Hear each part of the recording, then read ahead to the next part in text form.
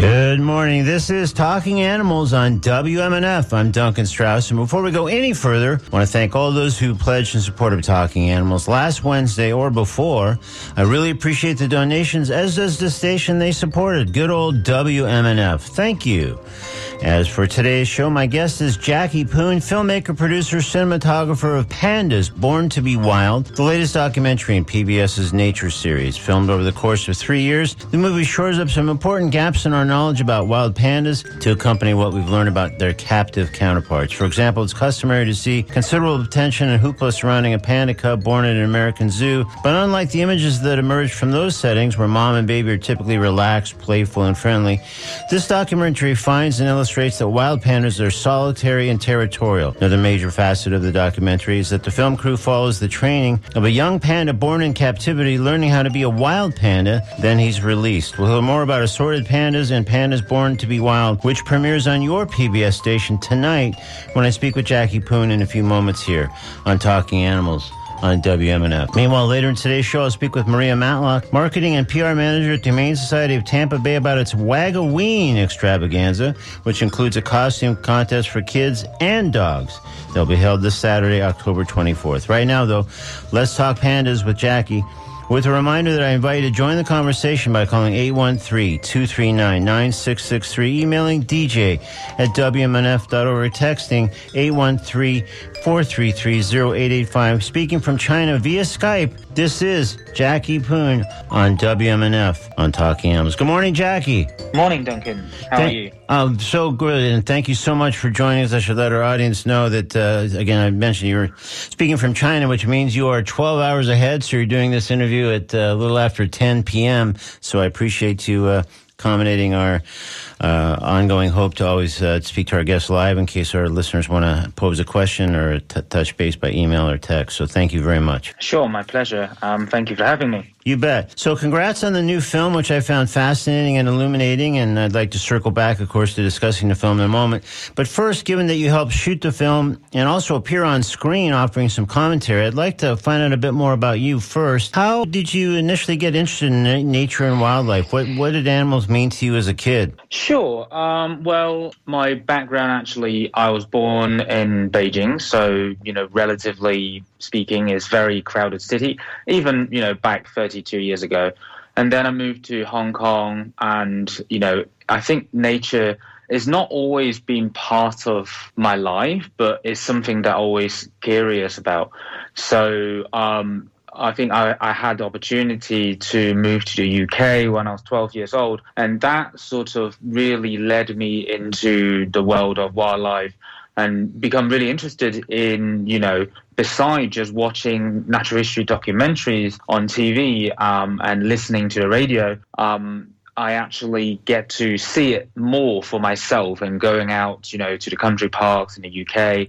And since then, I was fortunate enough to have the opportunity to going to a university in Falmouth in the UK, in Cornwall. It's a very small town, but there is where I started my career as a natural history camera person and a producer-director. On a course called the Marine and Natural History Photography. So it's pretty sort of narrowed down to just one specific skills.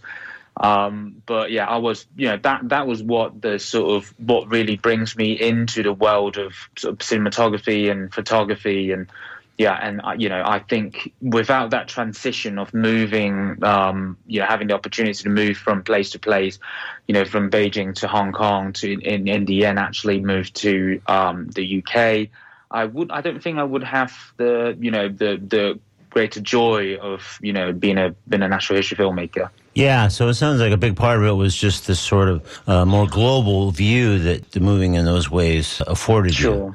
And I'd be curious, though, because as you say, that program that you entered is very specific. So from the time that you moved to the UK at 12, I guess, were there some pivotal experiences, things that you were exposed to, that put you directly on the path to when you did enter that academic program? It's like, well, here's exactly what I want to do because I've seen this, I've done this. This has kind of been exciting to me along the way. Sure. Well, I mean, I would like to tell people that, yes, that's, something that I want to do from when I was very young age. But in fact, it was something that sort of, I did my gap year. So I did my traveling, and I'm not very, all that good at academic, let's be honest. So I think after not being very good with my study, I sort of take off a path into do more creative artwork, and I found photography, and that's when I did a specialized course on photography for 1 year.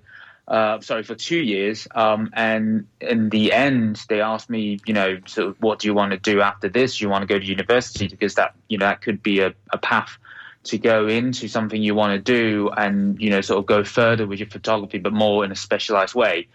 And I knew I wanted to do something to do with natural history, but there's always the people that tells you like what is more, what kind of path that would lead you to more of a successful future. Like what's more history is one of those things. Like what's more practical kind of right, that's it. I mean, natural history is one of those things that people take it as a hobby, but really getting into it for a lot of people, it's a very almost treacherous path. Take years to actually get into being an assistant. Sure. But for me, being relatively naive back then, and now think back, I was actually really lucky to be naive and didn't really sort of listen to people's advice, because they said to me, it's better off doing advertisement and things like that. But for me, I look back at all the work I've done over the 2 years, and every single piece is natural history. So I kind of just basically saying to myself, this is what you have to at least try. Otherwise, you can't look into a mirror in the morning and be like, okay, I'd never tried something that I knew that I want to be successful in. Yeah, well, it's another testament to how passion can sometimes transcend whatever limitations. And now I think if you went back to those people who said, hey, no, you really should do advertising or something else, you could just sort of present them a reel or a CV and say, well, here's what I've been doing since we last had that conversation. And it seemed to work out pretty well. So that 2-year photography program, was that still photography, or was that video or film even then? That was a very the journey, I think, making it to where I am now is nothing short of a bit of a to myself anyways, bit of a miracle, because it, for me, the starting point was photography. Yeah. But long story short, I wanted to do something that sort of challenged myself more. So I sort of said to myself, out of the 3 years university, there would be, by the end, I want to be able to go abroad from the UK to a different country, and do my final year project. And that I pushed my boundary and myself to actually take up video, which is something I wasn't very comfortable with back then. And I wasn't taught. So I did a lot of self-learning, and also I bombarded a lot of teachers that doesn't actually teach me, just so that they can teach me more in video and skills of how to make a film. And then, I get inducted to the kit from university, so I can take it out on my trip.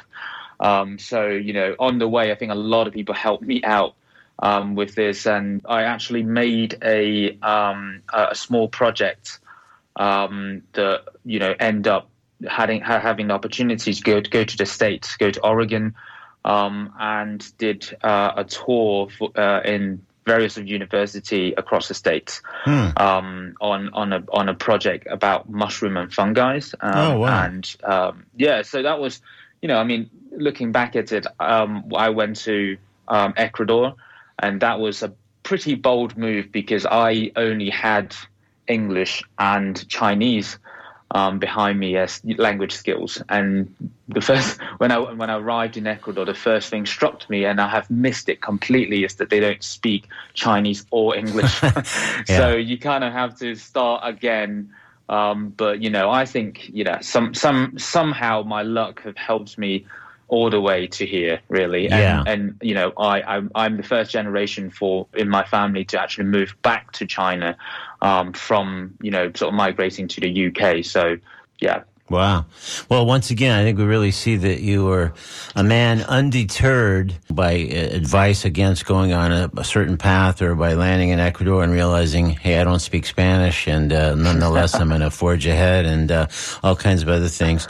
Let folks know this is Talking Animals on WMNF. I'm Duncan Strauss, and if you just tuned in, my guest is Jacky Poon, producer-cinematographer of Pandas, Born to Be Wild, the latest documentary on PBS's Nature series, and which premieres tonight on PBS stations nationwide. Film is illuminating in all kinds of ways, which we'll get into in a moment with Jacky. He's speaking to us, by the way, from China via Skype. If you would like to ask Jacky a question about Pandas or the film, or offer a comment of otherwise, please call 813-239-9663. Email dj@wmnf.org, or text 813-433-0885. So after the foray to Ecuador and the Oregon cross-country trip about mushroom and fungi, is there a film prior to Pandas, let's say at least, that affected you the most, either professionally and or personally, where you thought, well, I'm down this path, but now I'm absolutely certain I just want to keep going this way because I've had a transcendent experience of some kind? Sure. I mean, there's actually two films that I have made. This is back in 8 years ago when I first arrived in China, because I growed up in Hong Kong. So that's actually Cantonese. So I wasn't able to speak Mandarin very well, but I had opportunity to work with a local producer called Xi Jinong. He's a very well-known photographer and filmmaker in China. That is a huge influence from when I was in the UK, and when I moved back to China. I've heard his name many, many times, and I really dying to meet him, really. And in the end, we actually,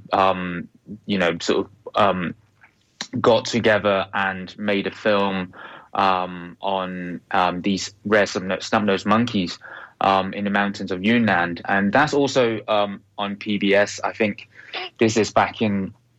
It was actually aired back in 2014, and it's called Mystery Monkey of Shangri-La, and that's my first. I think I can call it professional films that I've ever sort of directed and DP'd, DOP'd. Mm-hmm. And that was a great honor and opportunity, and I have learned so much from it, being an independent filmmaker. So that was sort of my first break into the industry. But knowingly making a indie isn't really breaking into the industry. It's a different path to the actual natural history industry, the US, the UK. What makes some of the best documentaries in the world. Mm-hmm. And the second film actually is immediately after the first one, when we finished Mystery Monkey of Shangri-La. It wasn't even aired yet, and I had an opportunity to work on a feature film, the Disney nature feature film Born in China. So that was my second big break, one after another. And that actually made me understood how little I knew about filmmaking. Isn't that interesting? And that really pushes me, and I push my boundaries.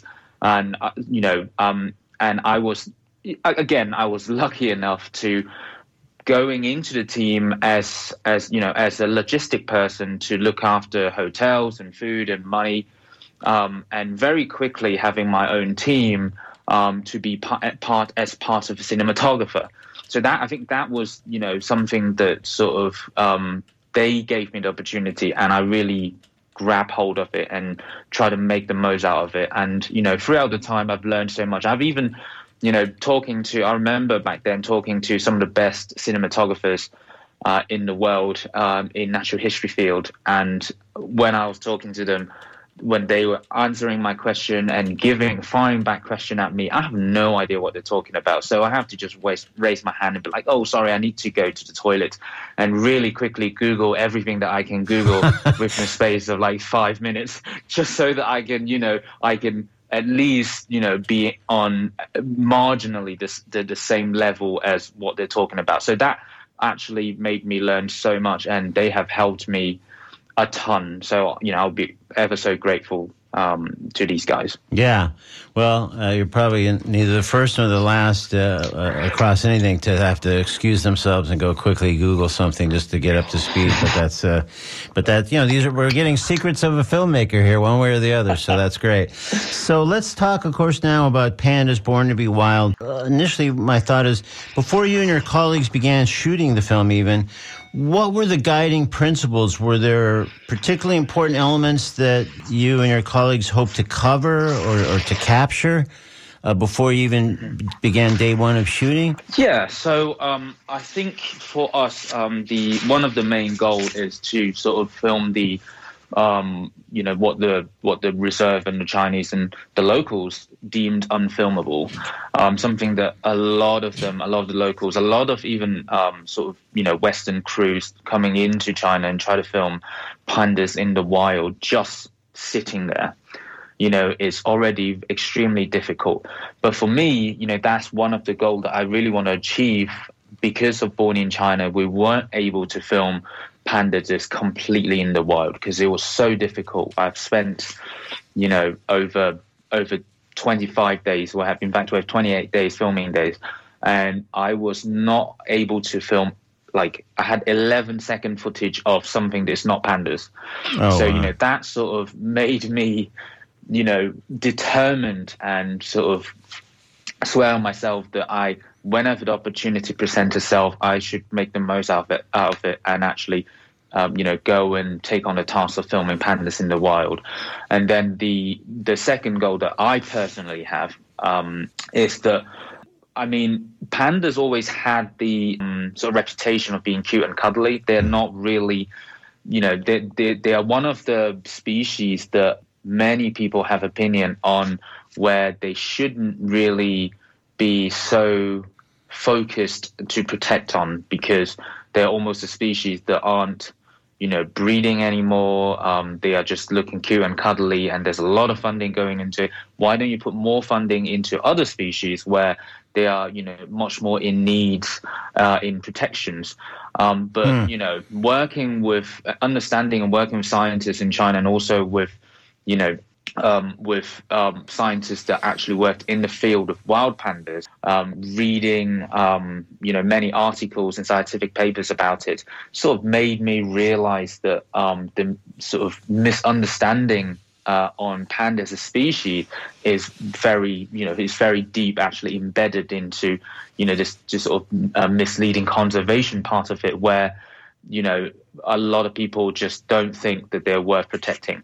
And for me, I realized that, that's something that I really want to change. Maybe even just for people to understand what pandas in the wild do. They are not like what everyone thinks, that they don't breed and, they just sort of sit around and do anything.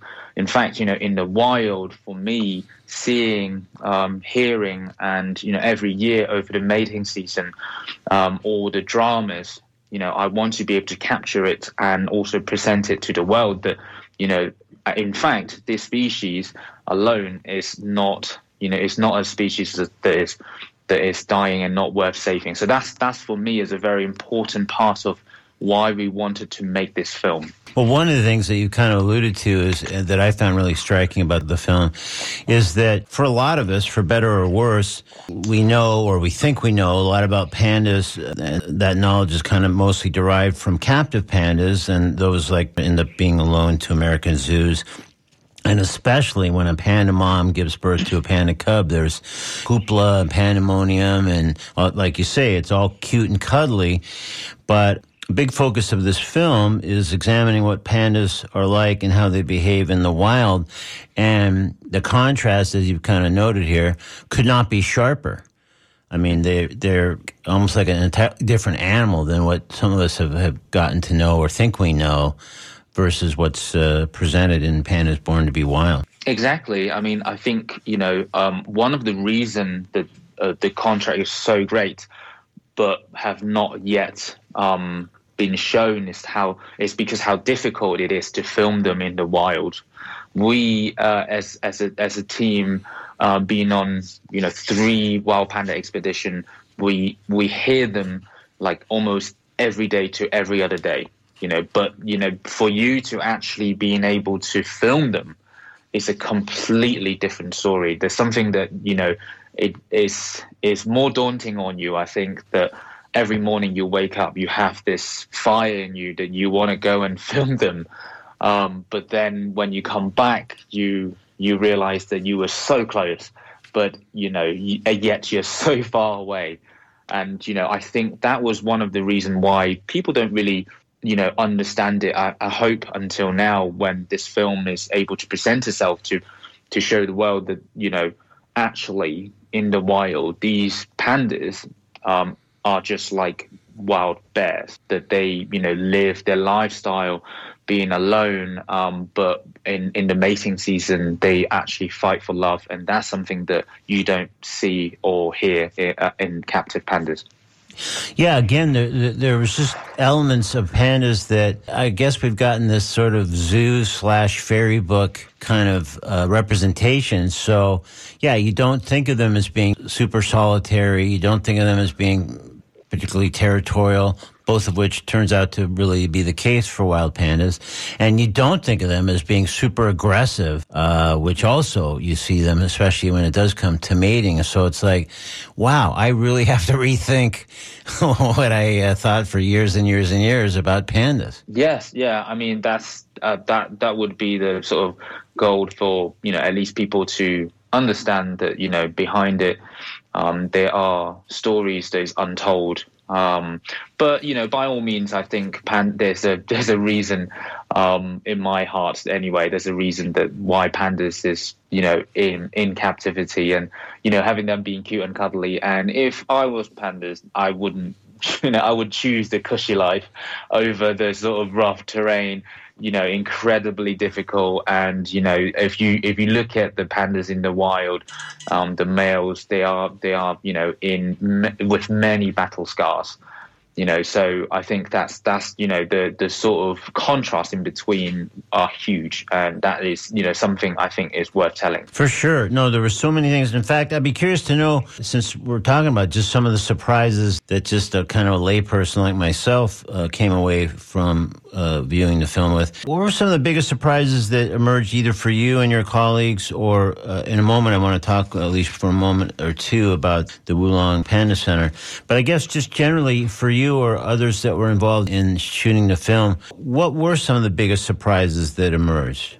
I think initially, because we sort of go in to the sort of wild panda terrain with there just generally aren't that much advice from anyone, because they're so rarely filmed and known. So I think the biggest surprise is how when the rangers were telling us, when we arrive, don't worry, we can just, we will hike up relatively easy, and it take like 3 hours to hike up the mountain with all your kit, but that's an easy day. Mm-hmm. And we camp, we set up a base on the top of the ridge, and we just listen.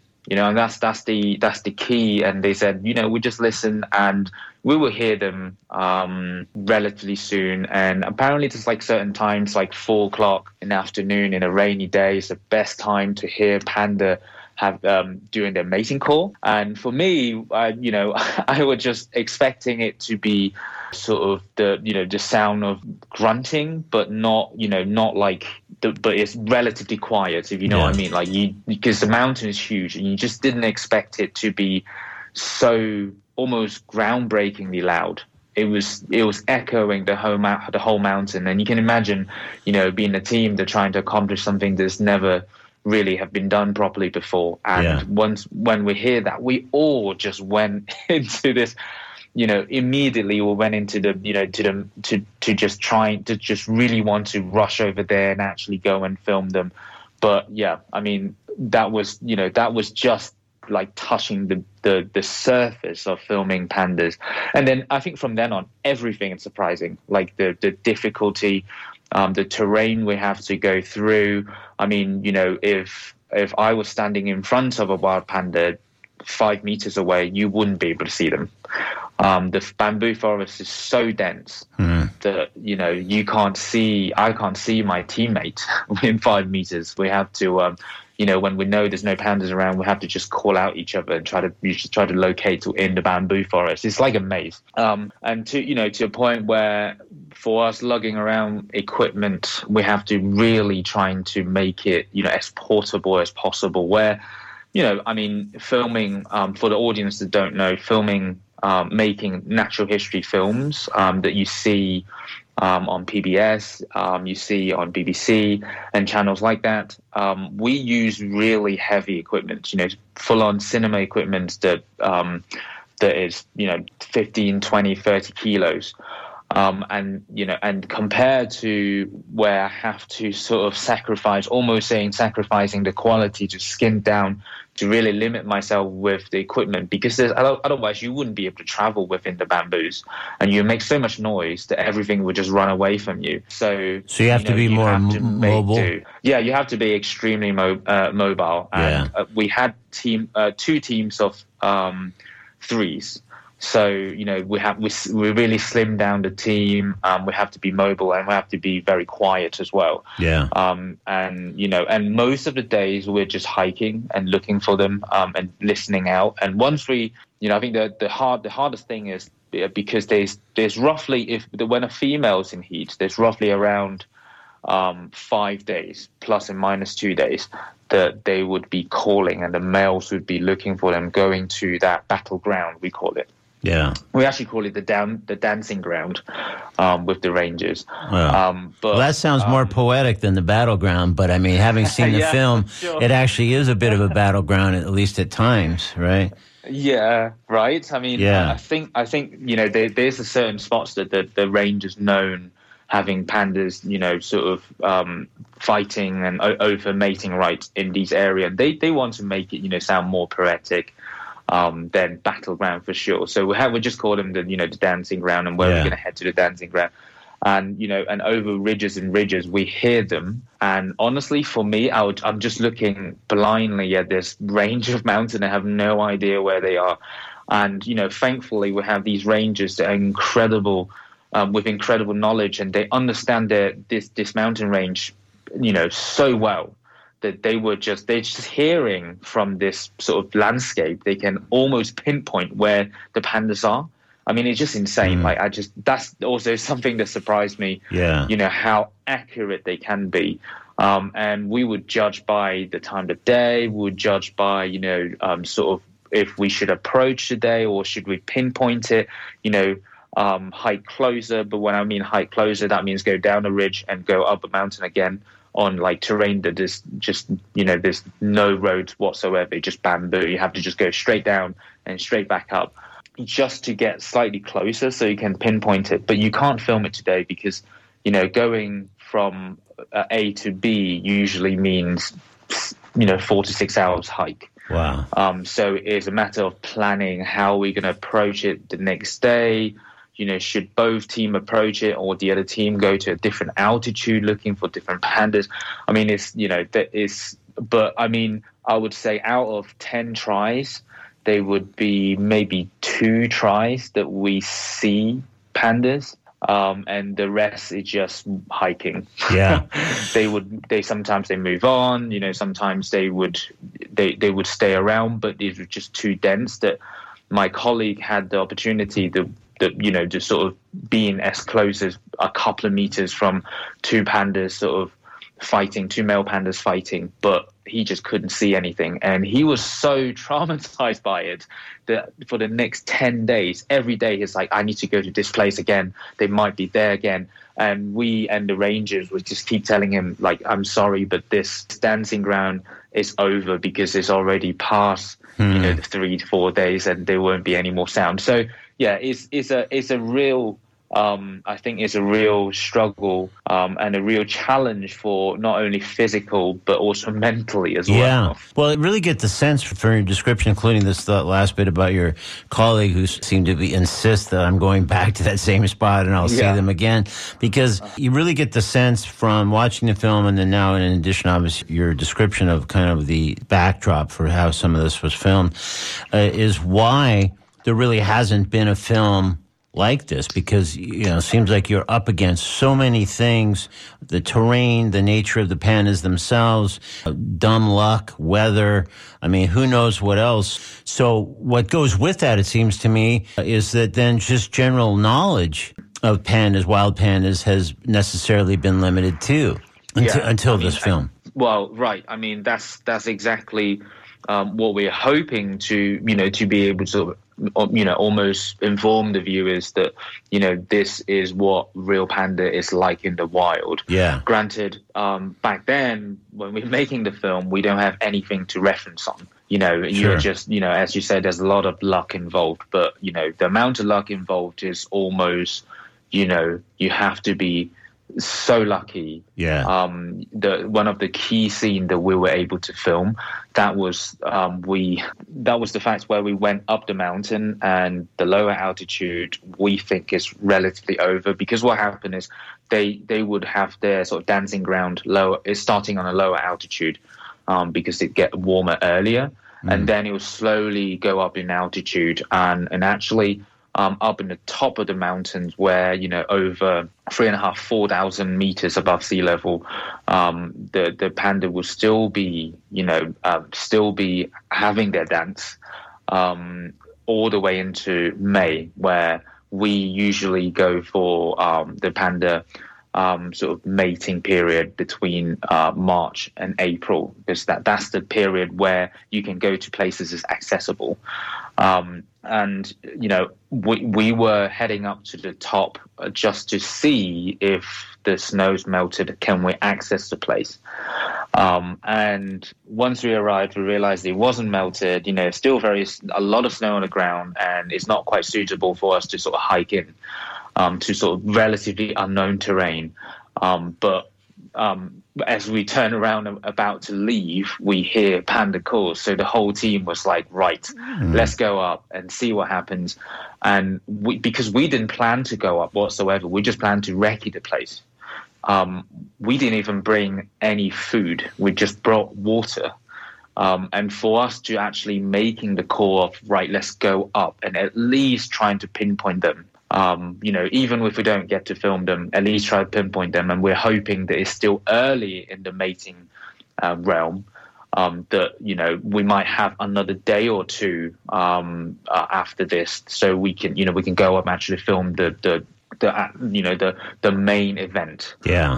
And I was, me and my team, we just rushed up as quick as possible. Where Wu, leading the other team, they're slowing down in the back and just trying to cover things that we may miss. And the hike took us 3.5 hours. And when we finally got there, I was way up the mountain looking at a tree where we can see a female above the tree. And then I just noticed that Wu's team is actually right next to them. But Wu and the team didn't see the panda in the tree. And you can imagine, being a massive panda in a tree at that altitude, there just isn't that much vegetation in sort of early spring, slash winter, late winter.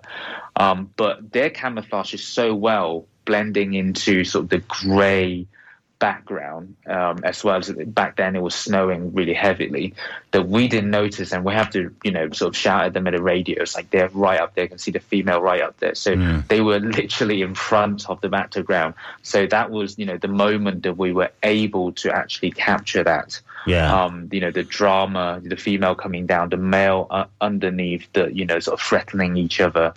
And there are times where the male walk, like they would stroll past us,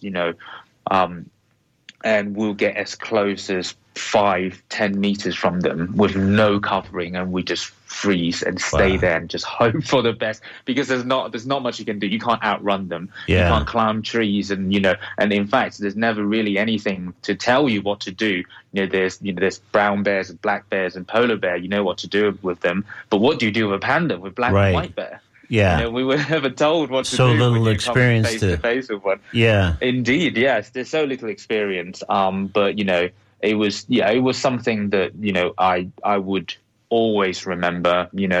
Having the sort of not only having the opportunity, but also the chances of being with pandas face to face, this close in the wild, and also I have multiple older males that actually trust us enough, because we follow them enough, that we were able to be aside them with our cameras and following them and filming them.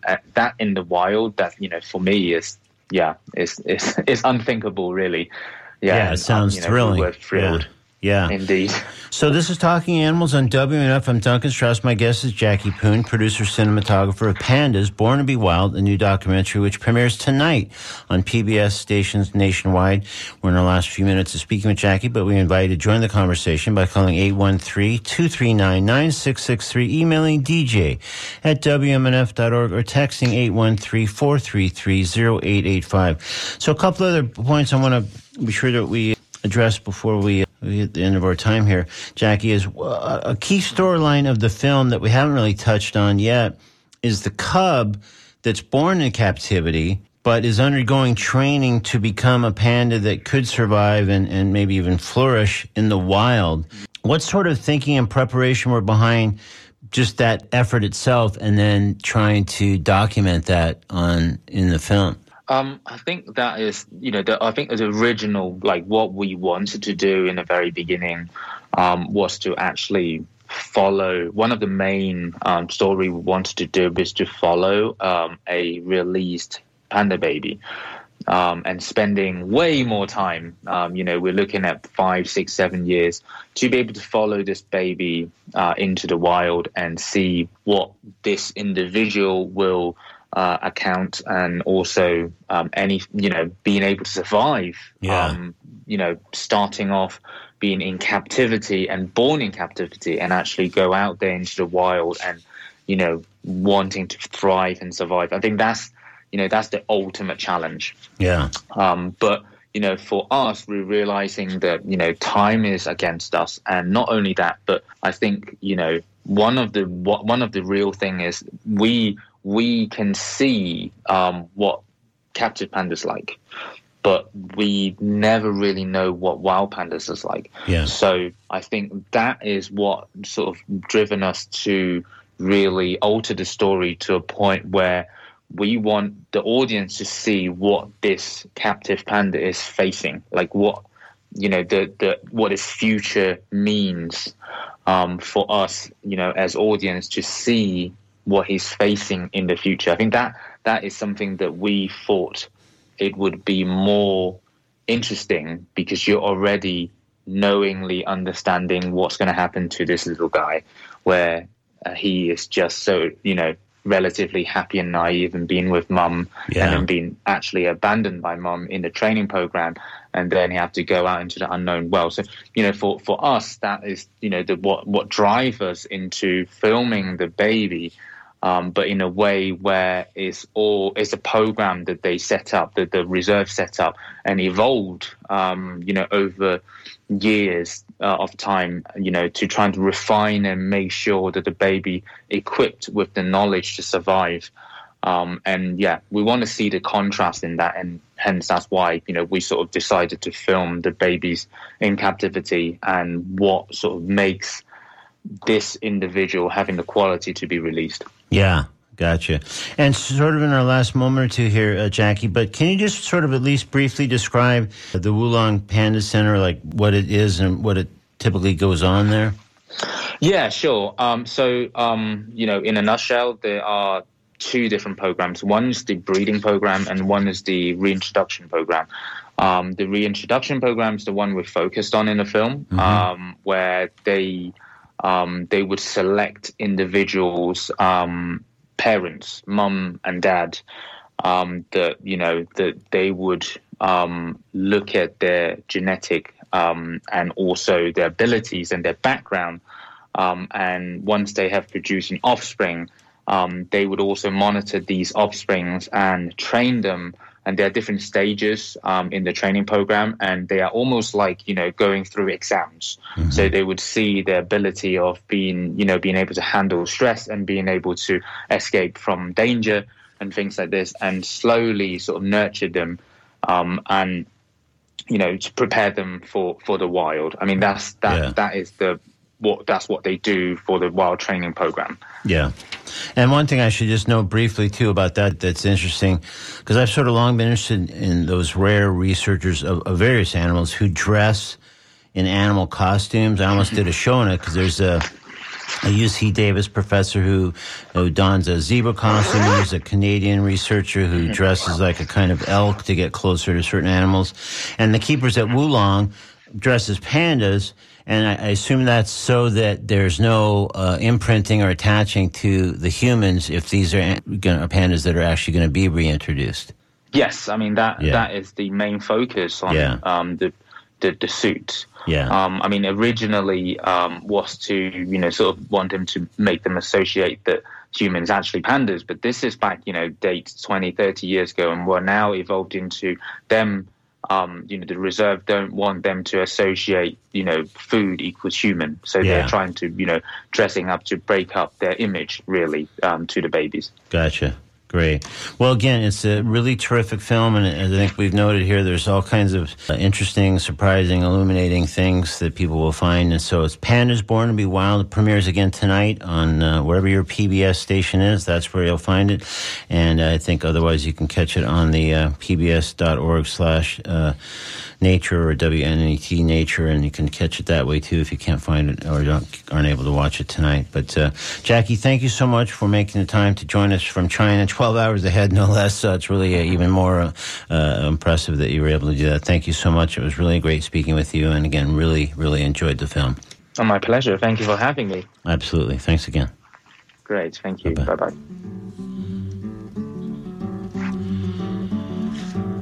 In a moment, I'll speak with Maria Matlock of the Humane Society of Tampa Bay about its Wagoween event taking place this Saturday, October 24th. Right now, though, we're going to step into the Comedy Corner with a panda-related piece. Well, at least part of it's panda-related. This is Matt Bronger with Panda Butler in today's Comedy Corner on Talking Animals on WMNF. Do you guys know what The Secret is? It's a book that was trumpeted by Oprah that is very big in Los Angeles, very big with actor spiritualists, I like to call them, which is basically when you just want the universe to give you everything you want in a really selfish manner, and you want to be a star. You want to be in Entertainment Weekly, and you pray for the wrong things. That's all that is. But I'm not knocking it. Look, I think positive visualization is a handy tool, and it's good. It's good to stay positive. When you're negative all the time, it doesn't help you at all. But I don't necessarily believe in The Secret, but I don't know. It might work. Asking the universe for something might work. So I'm going to try it right now. I'm going to try The Secret and see if it works, okay? So I am going to throw out right now what I want from the universe and hope that I get it. So here we go, okay? Panda Butler! That's all I want. I want a panda that is also a butler. That's it. I want a panda that walks on his hind legs and often fails and tries to be my butler. Walks in while I'm watching TV with a tray of champagne flutes, which he will drop. Granted, he will drop them, but he'll try. Walks in. It's okay, Clive. You're still my man. High five. Actually, any bear that won't kill me. That's all I want, right? I will rubberize my home wherever he wants, right? Just as long as he does. Like, can you imagine just sitting and watching TV with a bear that is also sitting, and his little belly is going up and down with his breathing? His bear belly. You can put stuff on it, like a tray of cheese and crackers, and he occasionally just yells, and you love it, because it feels like commentary, right? You're right, dude. Jersey Shore is the end of all civilization. High five. That was Matt Bronger in today's Comedy Corner with a piece called Panda Butler, taken from his album Shovel Fighter. Now it's time to speak with Maria Matlack, marketing and PR manager at the Humane Society of Tampa Bay, here to fill us in on its Wagoween afternoon extravaganza happening this Saturday, October 24th. This is Maria Matlack on Talking Animals on WMF. Good morning, Maria. Good morning. How are you? I'm really great. How about you? Good. Good. So thank you for having us on today to talk about our new event that's happening this Saturday.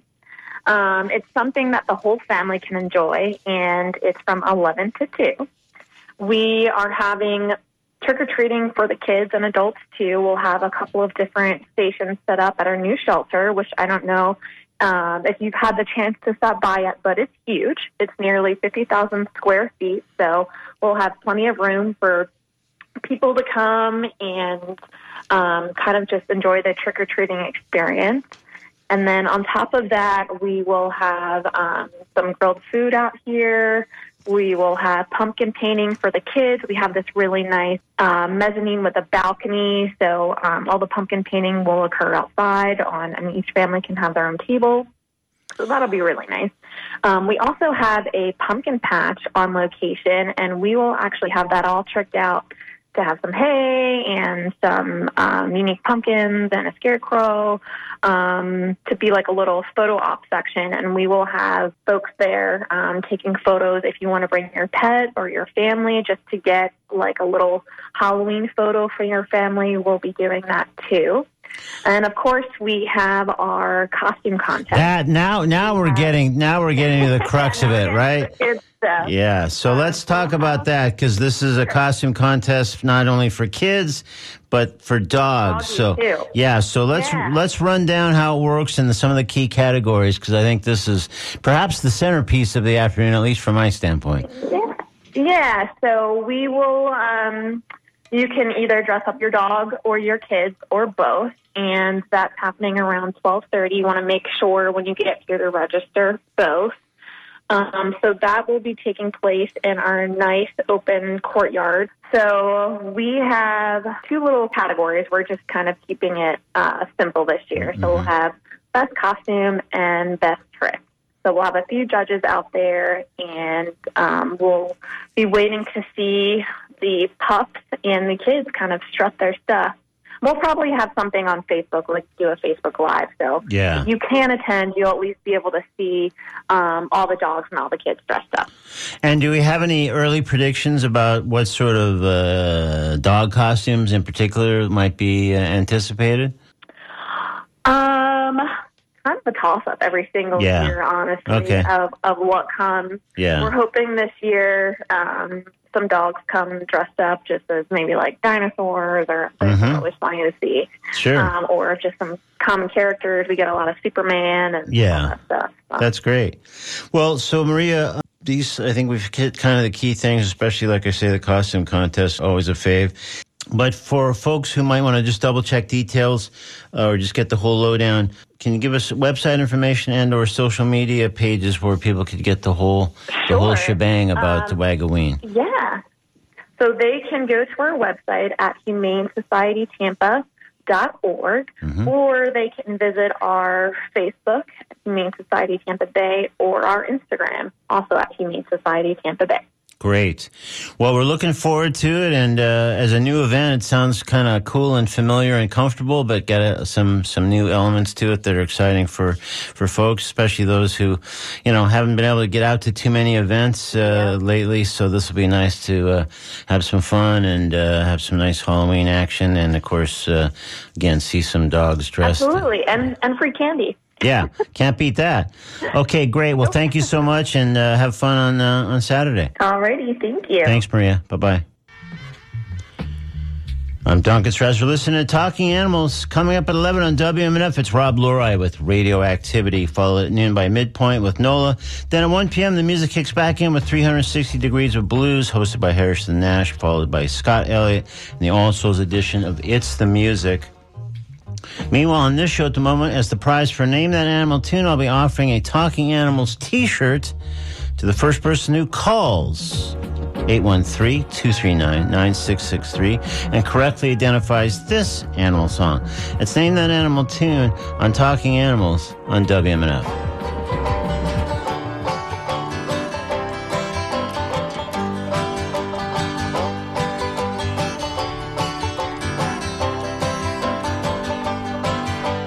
Crossing the highway late last night, he should have looked left and he should have looked right. He didn't see the station wagon car. The skunk got squashed and there you are. You got your dead skunk in the middle of the road. Dead skunk in the middle of the road. Dead skunk in the middle of the road. Stinking the high. All right, we'll take any guesses that come in after the show finishes, because we have just about reached the end of today's edition of Talking Animals on WMF Tampa. I invite you to return next Wednesday at 10 a.m. My guest will be Dr. Neil Bernard, founding president of the Physicians Committee for Responsible Medicine and part of a virtual Veg Fest set of webinars being offered on Halloween weekend. So we'll speak with him about all kinds of things, including the webinar he'll be delivering on Halloween itself. Also invite you to visit talkinganimals.net for audio archives of every show we've ever broadcast.